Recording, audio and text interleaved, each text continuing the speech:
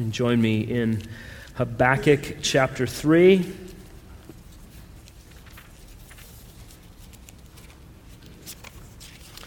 Habakkuk chapter 3. This morning we will be finishing the prophecy of the prophet Habakkuk as we look at verses 3 through 19. Our title of our sermon this morning is Our Great God, and our keywords for our worshipers in training are holy, earth, and justice. Now, throughout the history of mankind, people have always sought to assure themselves that they have control of their lives, that they have control over their circumstances.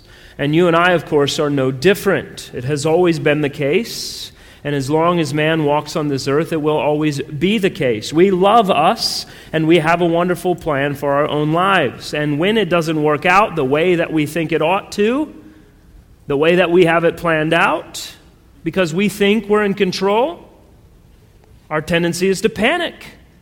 Our tendency is to find people and circumstances that we can blame. Our tendency is to become frustrated and upset. Just a few weeks ago, I was sitting in someone's home in Lagos, Nigeria, waiting for my Uber driver to show up and bring me to the airport so I could fly to Port Harcourt. And the airport is about 20 minutes away from the house I was at, and I had to be checked in at least 45 minutes before my flight, even though they are rarely ever on time. So for my 9:30 flight, I asked my driver to be at the house at 8 o'clock. That would give me an hour to get checked in, to find some food, and to get a good spot to sit and wait for the inevitable delays. But by 8 o'clock, my driver wasn't there. By 8:30, my driver still wasn't there, and I started to panic a little bit. We were finally able to get in touch with him, and by 8:40, he arrived, and at 9 a.m., I was running into the airport, and I got checked in after much pleading with the manager to please let me on this flight, and then I was rushed through security because for the first time in what I think is probably a decade, the flight was right on time. And I got on the plane, I was dripping in sweat, I was frustrated, but I was relieved, and I was ready to settle in and to read a book to calm my nerves, and so I reached into my bag to pull out my iPad, and it wasn't there. And so I looked again, I checked my other bag, and it wasn't there. So what did I do? Well, I did what every reasonable person does when they cannot find their iPad in the world's most corrupt nation. I panicked. And I sweat even more, and my heart sped up, and I did what every reasonable man does when he loses his iPad in the most corrupt nation in the world. I thought, my wife is going to kill me because that thing wasn't cheap. And so I then do what every person does, and I start thinking about what of my children's stuff I can sell when I get home so I can buy a new iPad, because I do everything on my iPad. It is the most useful earthly tool that I have in pastoral ministry, so they can wear the same clothes for a few days in a row for the sake of the gospel.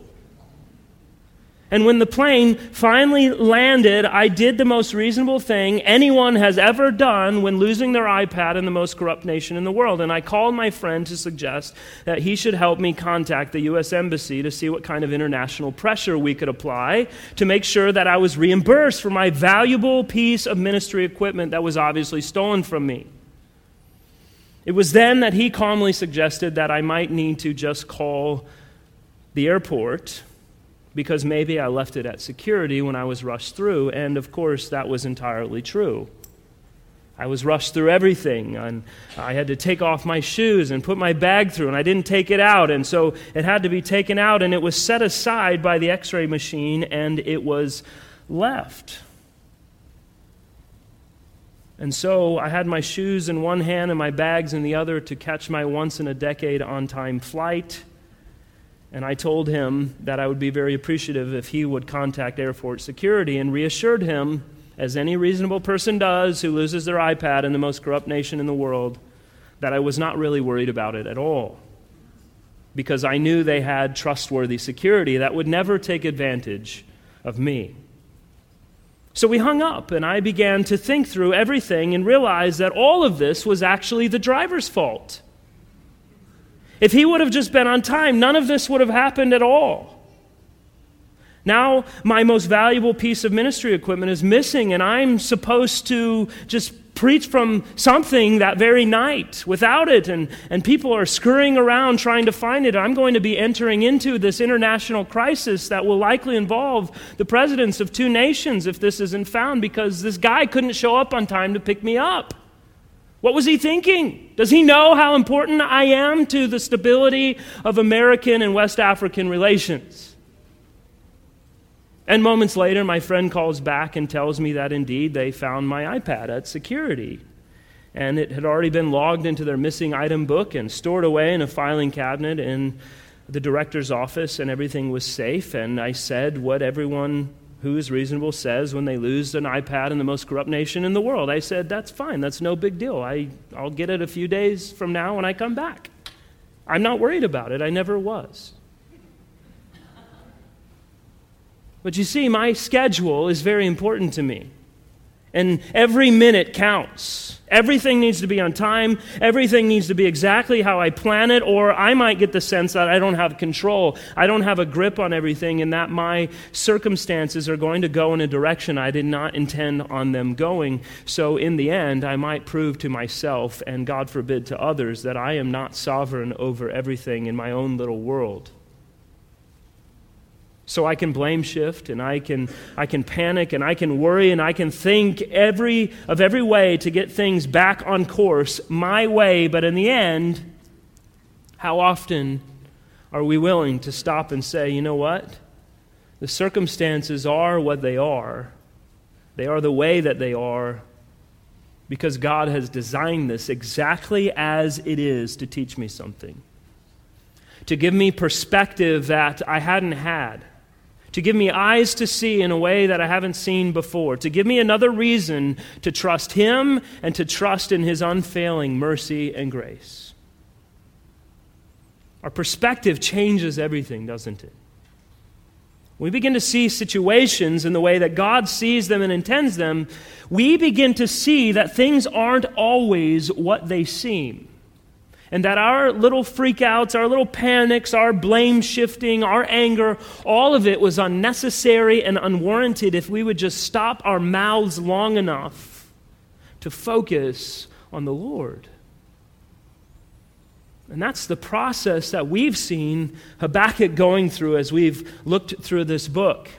In the very beginning, he's saying, God, where are you? Why aren't you acting? What are you doing? How can you let all of this go on? All of these evil deeds, all of these people who surround me, why won't you deal with them? And then in the very end, where we are right now, he's saying, even though everything seems bad and backwards and upside down, I trust the Lord. I will rejoice in the Lord. I will find my joy in the God of my salvation. What brought about this change in Habakkuk? What brought about the shift from perplexity and being puzzled about the circumstances to great assurance? How did it go from complete confusion and anxiety to knowing that everything was going to be okay in the end? Habakkuk got more of the facts. He was brought to the end of himself. He was reminded that he, in fact, is not in control. But God is. And he saw God as God. He saw that God is, in fact, the sovereign one. He saw that God's will cannot be hindered, even though in that moment it may seem like everything is upside down and backwards. And God has summoned Habakkuk to remember who he is, and for him to learn many important lessons, probably like you and I, lessons that he had to learn a second or a third time in his life. It was unlikely that a lot of what we've looked at in Habakkuk was coming to Habakkuk for the first time ever. It wasn't all new to him, but like you and I, he was a forgetful man, and he needed to be reminded of the truth of who God is and how God works and how he ought to look to God in all of his days. And we've learned, along with the prophet, that God is not bound to explain himself. He does whatever he pleases. Why? Why doesn't God explain his every action to us? Well, because more than anything, as we've learned through this entire series, he summons his creatures to trust in him, even in the midst of darkness and perplexity, and not in our ability to understand and explain and know all the details of what's going on. Do you remember that most important verse in Habakkuk? The most important verse in the entire book that we looked at in chapter 2 and verse 4, where it says, "The righteous shall live by his faith." Are you living by faith in Jesus Christ? That's what this story of Habakkuk is about. So let's read together as we close out this great book, beginning in verse 3 of chapter 3. It's on page 786 in the blue ESV Bible. God came from Teman, and the Holy One from Mount Paran, Selah. His splendor covered the heavens, and the earth was full of his praise. His brightness was like the light. Rays flashed from his hand, and there he veiled his power. Before him went pestilence, and plague followed at his heels. He stood and measured the earth. He looked and shook the nations. Then the eternal mountains were scattered. The everlasting hills sank low. His were the everlasting ways. I saw the tents of Cushan in affliction. The curtains of the land of Midian did tremble. Was your wrath against the rivers, O Lord? Was your anger against the rivers, or your indignation against the sea, when you rode on your horses, on your chariot of salvation? You stripped the sheath from your bow, calling for many arrows. Selah. You split the earth with rivers. The mountains saw you and writhed. The raging waters swept on. The deep gave forth its voice. It lifted its hands on high. The sun and moon stood still in their place at the light of your arrows as they sped, at the flash of your glittering spear. You marched through the earth in fury. You threshed the nations in anger. You went out for salvation of your people, for the salvation of your anointed. You crushed the head of the house of the wicked, laying him bare from thigh to neck. Selah. You pierced with his own arrows the heads of his warriors, who came like a whirlwind to scatter me, rejoicing as if to devour the poor in secret. You trampled the sea with your horses, the surging of mighty waters. I hear and my bones tremble. My lips quiver at the sound. Rottenness enters into my bones. My legs tremble beneath me. Yet I will quietly wait for the day of trouble to come upon people who invade us. Though the fig tree should not blossom, nor fruit be on the vines, the produce of the olive fail, and the fields yield no food, the flock be cut off from the fold, and there be no herd in the stalls, yet I will rejoice in the Lord. I will take joy in the God of my salvation. God the Lord is my strength. He makes my feet like the deer's. He makes me tread on the high places. To the choir master with stringed instruments.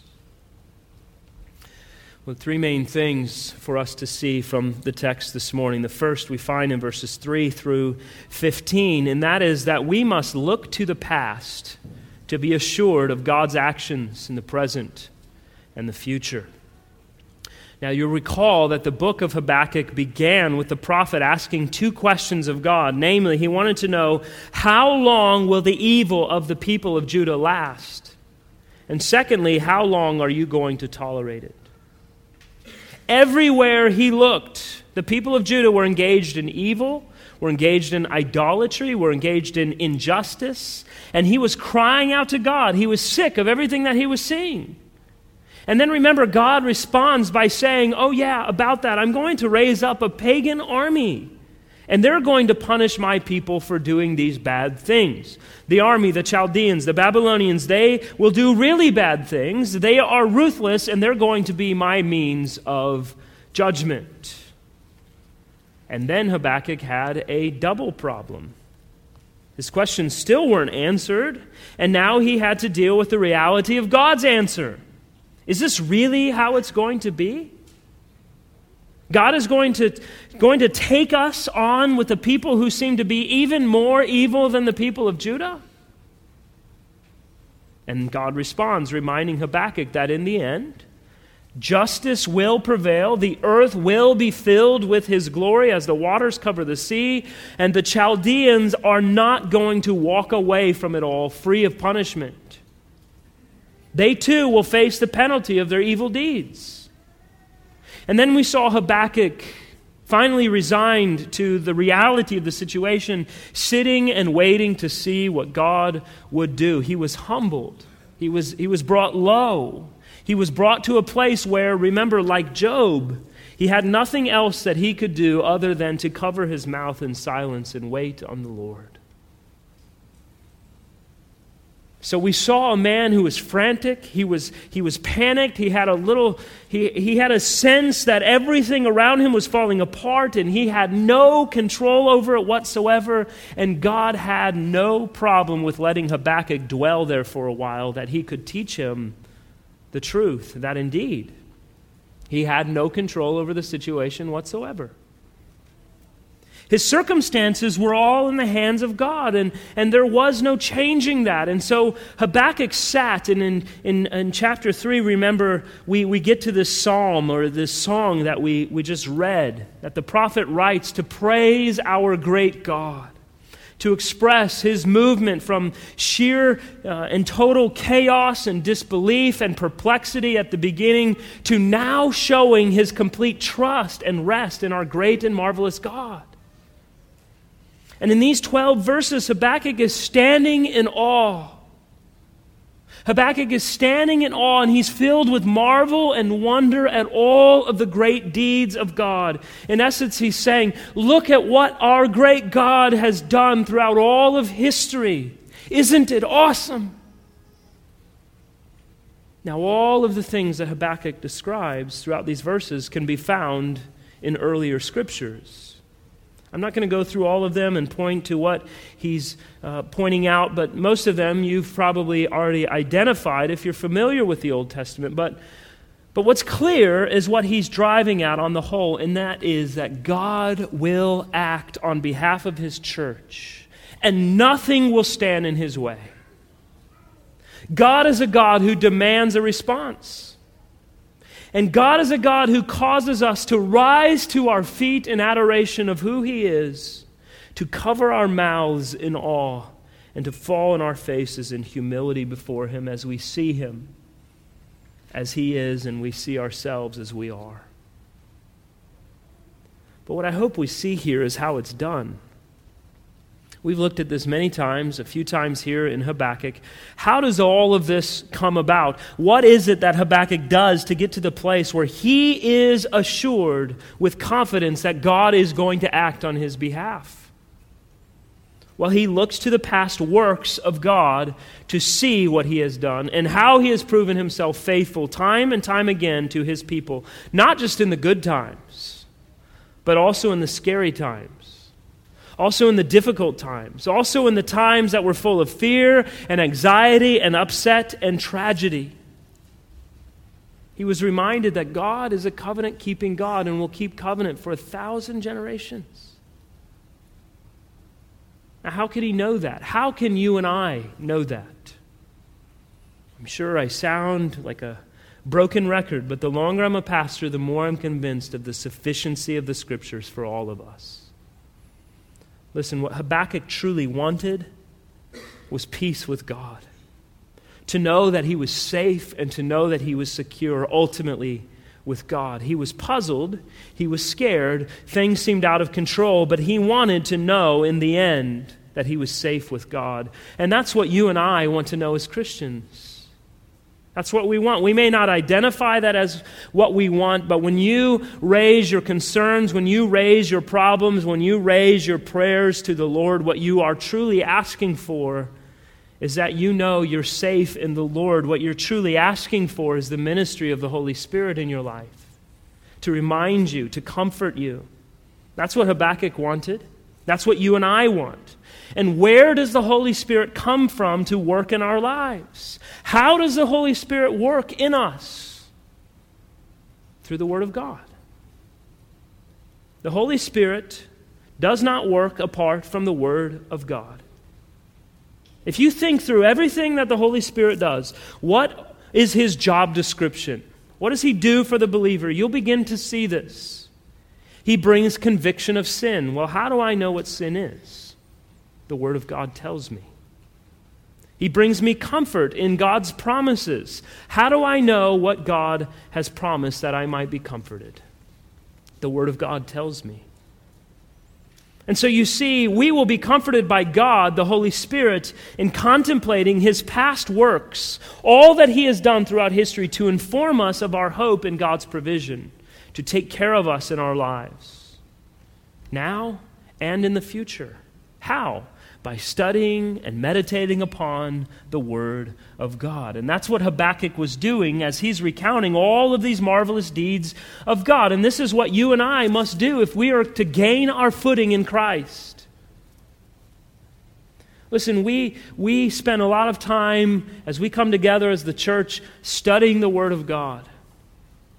We have Sunday school, we gather for corporate worship, we have Bible studies during the week, we have small groups during the week. Hopefully you're doing this at home, hopefully you're doing it on your own time, hopefully you're listening to sermons and books you're reading and listening to on audio and everything else as we are getting more and more of the Word of God in our lives. And you know, it may not be for that moment right then and right there that you need to hear what you're hearing and you need to study what you're studying, but the Lord is adding all of that to your life so that when tragedy comes, when trials are before you, when suffering awaits you, that you're ready, that you're prepared, that you stand on the solid ground of God and all of His works and all of His promises, that you might stand with confidence. That's what Habakkuk is doing here now. If you do not know the Word of God, you will have very little confidence in God when things are difficult, when challenges will arise, when life seems upside down and backwards because you've been tossed about by the waves of sorrow and suffering and doubt and sin. Your brothers and sisters in Christ can help you, they can encourage you, but unless you have possessed the Word of God in your heart, you will not have much to stand upon. So we must look to the past of what God has done to be assured of His actions in the present and in the future, that we might stand with confidence. The second thing we see is that we don't want to just know the truth about God in our heads, but we want to know the power of the truth of God in our souls. Look again at verse 16. He says, I hear and my body trembles. My lips quiver at the sound. Rottenness enters into my bones. My legs tremble beneath me. Yet I will quietly wait for the day of trouble to come upon people who invade us. This is Habakkuk saying that all of these things are happening to him after he has recounted all of these deeds, all of these works of God that he's just meditated upon. This is his response. Now, you and I, as children of God, must have what is called a God consciousness about us in our lives. That we not just know about God, that we not just be able to recite theological truth about Him and be able to talk about Him and what He has done, but that we would truly know the power of the truth of God in our souls. That is, that we would know God so profoundly that it moves everything about us. Not just our brain cells firing on new concepts, but our hearts being moved, our emotions, our affections are genuinely transformed as we contemplate God. Jonathan Edwards wrote an entire treatise on this concept, and he wrote this. He said, "Who will deny that true religion consists in great measure in vigorous and lively actings of the inclination and will of the soul, or the fervent exercise of the heart. In other words, Edwards' concern, and our concern should be that we simply never have the formality of religion in our lives. Being confessionally correct, but stone cold in our hearts. True Christian faith, true trust in a sovereign God, truly being able to stand with confidence upon the great works of God and His promises, is more than just knowing that God exists and that God is in control. True Christianity is deeply and pervasively affectional. Love and joy and thankfulness and relief in our hearts, these are all godly affections that mark true Christian professions of faith when we contemplate the marvels of the living God. We see the prophet now. He's not just moved in his mind and in his thinking, but even in his physical body as he contemplates all of who God is and how God acts and all that God has promised as He has shown His glory and His power. He's saying, I've listened and I've heard what the Lord has said. I've seen what the Lord has done, and my body trembles. My lips are quivering. My legs are trembling. My guts are all turned upside down inside. This God is far greater than anything I could have ever imagined. Brothers and sisters, are you embarrassed? Are you embarrassed that God might move you to such extent that it might even manifest itself physically and emotionally in your life? Does it embarrass you to think that you might be singing a song of the sweet gift of Jesus Christ, that you might almost inadvertently lift your hands a little bit up from your sides? That tears might fall from your eyes? You can do that, you know. That's okay. You know you're in a Reformed Baptist church when everyone looks like statues as they sing. You can move a little bit. You can cry tears of joy and thankfulness and gladness because of who God is and what He has done for you in Jesus Christ. It should move us, not just in our minds, but in our hearts, that we would be gripped and we would be changed. And all that is within us would rejoice in the Lord Jesus. Now, of course, the second this becomes about us, we've really lost a true sense of what we're even talking about. And there's something to be said of orderliness and reverence that the Lord calls us to. But we're not talking about excess here. We're talking about our souls being stirred up by the Lord, our hearts being moved to such an extent that we would say, like Habakkuk, that our very bones are alive within us for God. Brethren, as you think about what God has done for us in Jesus Christ, as you consider the life that you were required to live to perfection but failed to live from the moment you were conceived, as you consider the death that you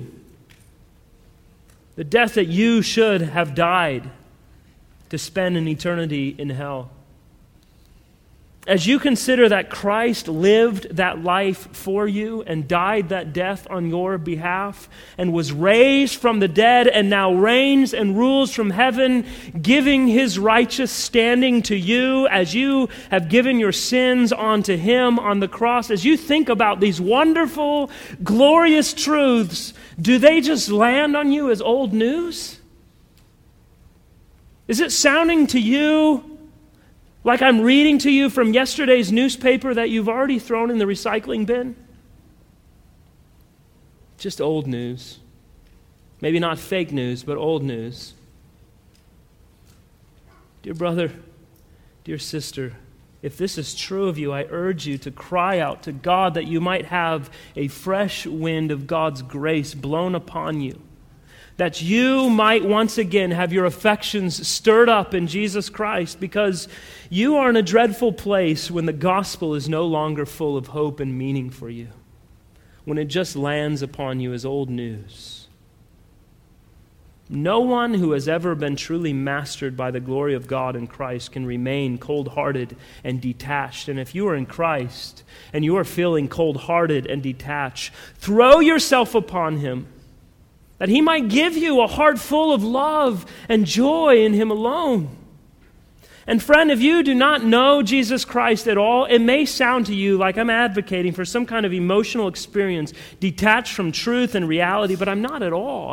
I'm saying, based upon who God is and what we know to be true of Him in the person and work of Jesus Christ, as it's revealed to us in the Word of God, when we have a real sense of God's majestic grace, we will be deeply and powerfully and permanently affected in our inner person. And until that happens, until you become a new creation in Christ, I admit, I understand that all of this probably sounds crazy and embarrassing. But it's only in Christ that you actually find what you're so desperate for. If you're not in Christ, I can tell you that I know right now that what you are longing for is something you're not finding. Not because I'm smarter than you or greater than you or wiser than you, but because I was where you are before God made clear what I needed. And all of us who are in Christ as we sit here today, before God made clear to us what we needed in Christ, we were longing for something. And what we really wanted in our lives was God's intervention. We want Him. We want Him to work in us. And yet we will search for it in every possible other way we can find in rebellion to Him. But we want to be moved. We want our bodies to tremble and our lips to quake at the sound of His voice, and our legs to tremble beneath us. Look to Christ for life, and by faith you can live upon Him instead of upon yourself, knowing that true joy comes when we are transformed by the grace and the mercy and the love of our great God in the person and work of Jesus Christ. We can sing with the psalmist, "Not unto us, O Lord, not unto us, but unto your name give glory." When you encounter God as He is and how He works, the revelation shatters all of your fond, imagined notions about yourself and humbles you to the dust. Habakkuk was seeing this afresh as he moved, not only in his heart, but in his very body, because he wasn't just reciting truths that he had read and that he knew about God in his head. He was living in the power and the truth of God in the depths of his very soul. And when we know God in this way, we can trust God no matter what comes into our lives. No matter what comes into our lives, we can know Him and trust Him and love Him. Well, the final point for us to see this morning, the final point of the prophecy of the prophet Habakkuk, is that no matter what may come, our refuge is found in our great God alone. Look again at verse 17. Though the fig tree should not blossom, nor fruit be on the vines, the produce of the olive fail, the fields yield no food, the flock be cut off from the fold, and there be no herd in the stalls, yet I will rejoice in the Lord. I will take joy in the God of my salvation. God the Lord is my strength. He makes my feet like the deer's. He makes me tread on my high places. Dear brother and sister, is that your heart? Even if the cabinets are empty and the shelves at the grocery store are bare and the power is off and the water has all run dry, even if your children have abandoned the faith and have acted in rebellion against you, even if you wake up tomorrow and don't have a job, even if the doctor tells you you only have 3 months to live, even though the sky is falling and nothing is going right and your iPad is nowhere to be found, do you know in that moment who is in control of it all? Do you say, yes, I will rejoice in the Lord. I will take great joy in the God of my salvation. God, the Lord, is my strength. He makes my feet like the deer's. He makes me tread on the high places. Is that something like our response? when everything is in disarray, when all of the circumstances in our life seem to get turned upside down, and when we think things are bad, they only get worse, and when we think they're at their worst, they even get worser. You see, for Habakkuk, all that he was recalling began to fade away, and he returns to his present state of mind. He's thought through what God has done and who God is, and now, as opposed to where we saw him at the very beginning, he doesn't have questions that continue to arise to his lips. He doesn't any longer have anguish that disturbs his peace. His outward circumstances haven't changed. They're no different than they were from the very beginning.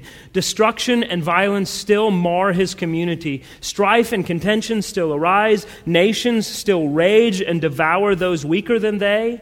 The arrogant still rule, the poor still suffer, the enslaved still labor with emptiness, and false gods are still worshipped on all of the earth. But Habakkuk knows who is working out his purposes unseen behind all of this turmoil. And Habakkuk now knows what the end of all of it will be. And so now he sings a song of trust. He sings a song of faithfulness. So I love that song we sing, whatever my God ordains is right. Whatever he ordains is right. And behind sometimes we have situations in our lives and it looks like God may be frowning on us, a frowning providence in our lives. But he's hiding a smiling face because he's working it all out for our good and for his glory. You see, for Habakkuk, evil still surrounded him. The Babylonians were still knocking on the door. But come what may, injustice, violence in his own society, devastating foreign invasion, God's destruction of the wicked in his world, he and the faithful like him can rejoice and even exult because God is our salvation and our hope. The Lord is our strength. He is our strength, who not only sets us in the heights where no harm can reach us, but also sustains us in all of our life. It is Habakkuk's final amen to the promise that the righteous shall live by their faith. His final affirmation that nothing can separate him from the love of God. And so nothing can take away his joy in the God of his salvation. Can we live like that? Can we affirm Habakkuk's faith and know with certain joy that God is working his purposes out and that he will bring them all to completion? Can we join Habakkuk's song of trust and confess that nothing can take us away from all that God has given us as our sovereign Lord? Can we even in the midst of an evil world, or on a bed of pain and suffering, can we, as our enemies confront us, or our friends and our family prove untrue? Can we, when facing death, or when the powers of hell are unloosed on us, can we nevertheless join in Habakkuk's song? Many faithful men and women throughout the history of the church have shared Habakkuk's faith and so have also found his joy. I really encourage you to read through Fox's Book of Martyrs and to read about people who've been killed in the faith and the incredible faith they had in the midst of the most trying of all circumstances. Dietrich Bonhoeffer was in prison, Nazi Germany, as he tried to work a plot for the assassination of Adolf Hitler. He sought to free the Jews from captivity and death. And from his Nazi prison cell, he wrote, "By good powers wonderfully hidden, we await cheerfully, come what may." Charles Spurgeon, in a sermon on this passage, he said, we have been assured by people who think they know a great deal about the future that awful times are coming. Be it so. It need not alarm us, for the Lord reigneth. Stay yourself on the Lord, and you can rejoice in his name. If the worst comes to the worst, Our refuge is in God. If the heavens shall fall, the God of heaven will stand. When God cannot take care of his people under heaven, he will take them above the heavens, and there they shall dwell with him. Therefore, as far as you are concerned, rest, for you shall stand at the end of the days. Rest. You and I must rest in our sovereign, great God. Yes, the word is sure. Our great God and Father of our Lord Jesus Christ is at work, fulfilling his purposes. His kingdom comes, and yet in the meantime and forevermore, the righteous shall live by faith and not by sight, knowing that the Lord is for us and he is not working against us, even in his frowning providences. He is there, taking us by the hand, leading us on this journey that we might get safely to heaven's shores to rest with him forever and ever. And that, brothers and sisters, is our great God who has done all of this that we might love him and trust him all the more. May it be so. Let's pray together. Father, we thank you for your word and for your promise. And we thank you that we can come this morning and be reminded yet again that come what may in our lives, no matter what we face, no matter what trials and suffering and temptation lies ahead, no matter should death be knocking at our very door, we need not fear. We need not worry, but we can rest. We can rest in knowing that we are secure in a great and powerful and mighty God who has done all things to make us to be more like Christ. And we thank you, God, that your great concern is your own glory and that you point us to yourself as the greatest and highest treasure. And so, Father, for each of us, we all come this morning with various circumstances of life, different trials that we face, problems at work, difficulties at home, trials with our financial situations, wondering how things are going to get done on time the way they need to be done, difficulties in our health and even suffering and trials that come as our bodies break down, as we come ravaged by the reality of sin. I pray, God, that whatever our circumstances are, that we come as a people resting in you, standing confident and faithful in the Lord Jesus Christ. And so we pray all of these things, knowing that you will work far greater and more abundantly than we could ever think or imagine. And so we pray all of this in the hope of our Lord Jesus Christ, our Savior. Amen.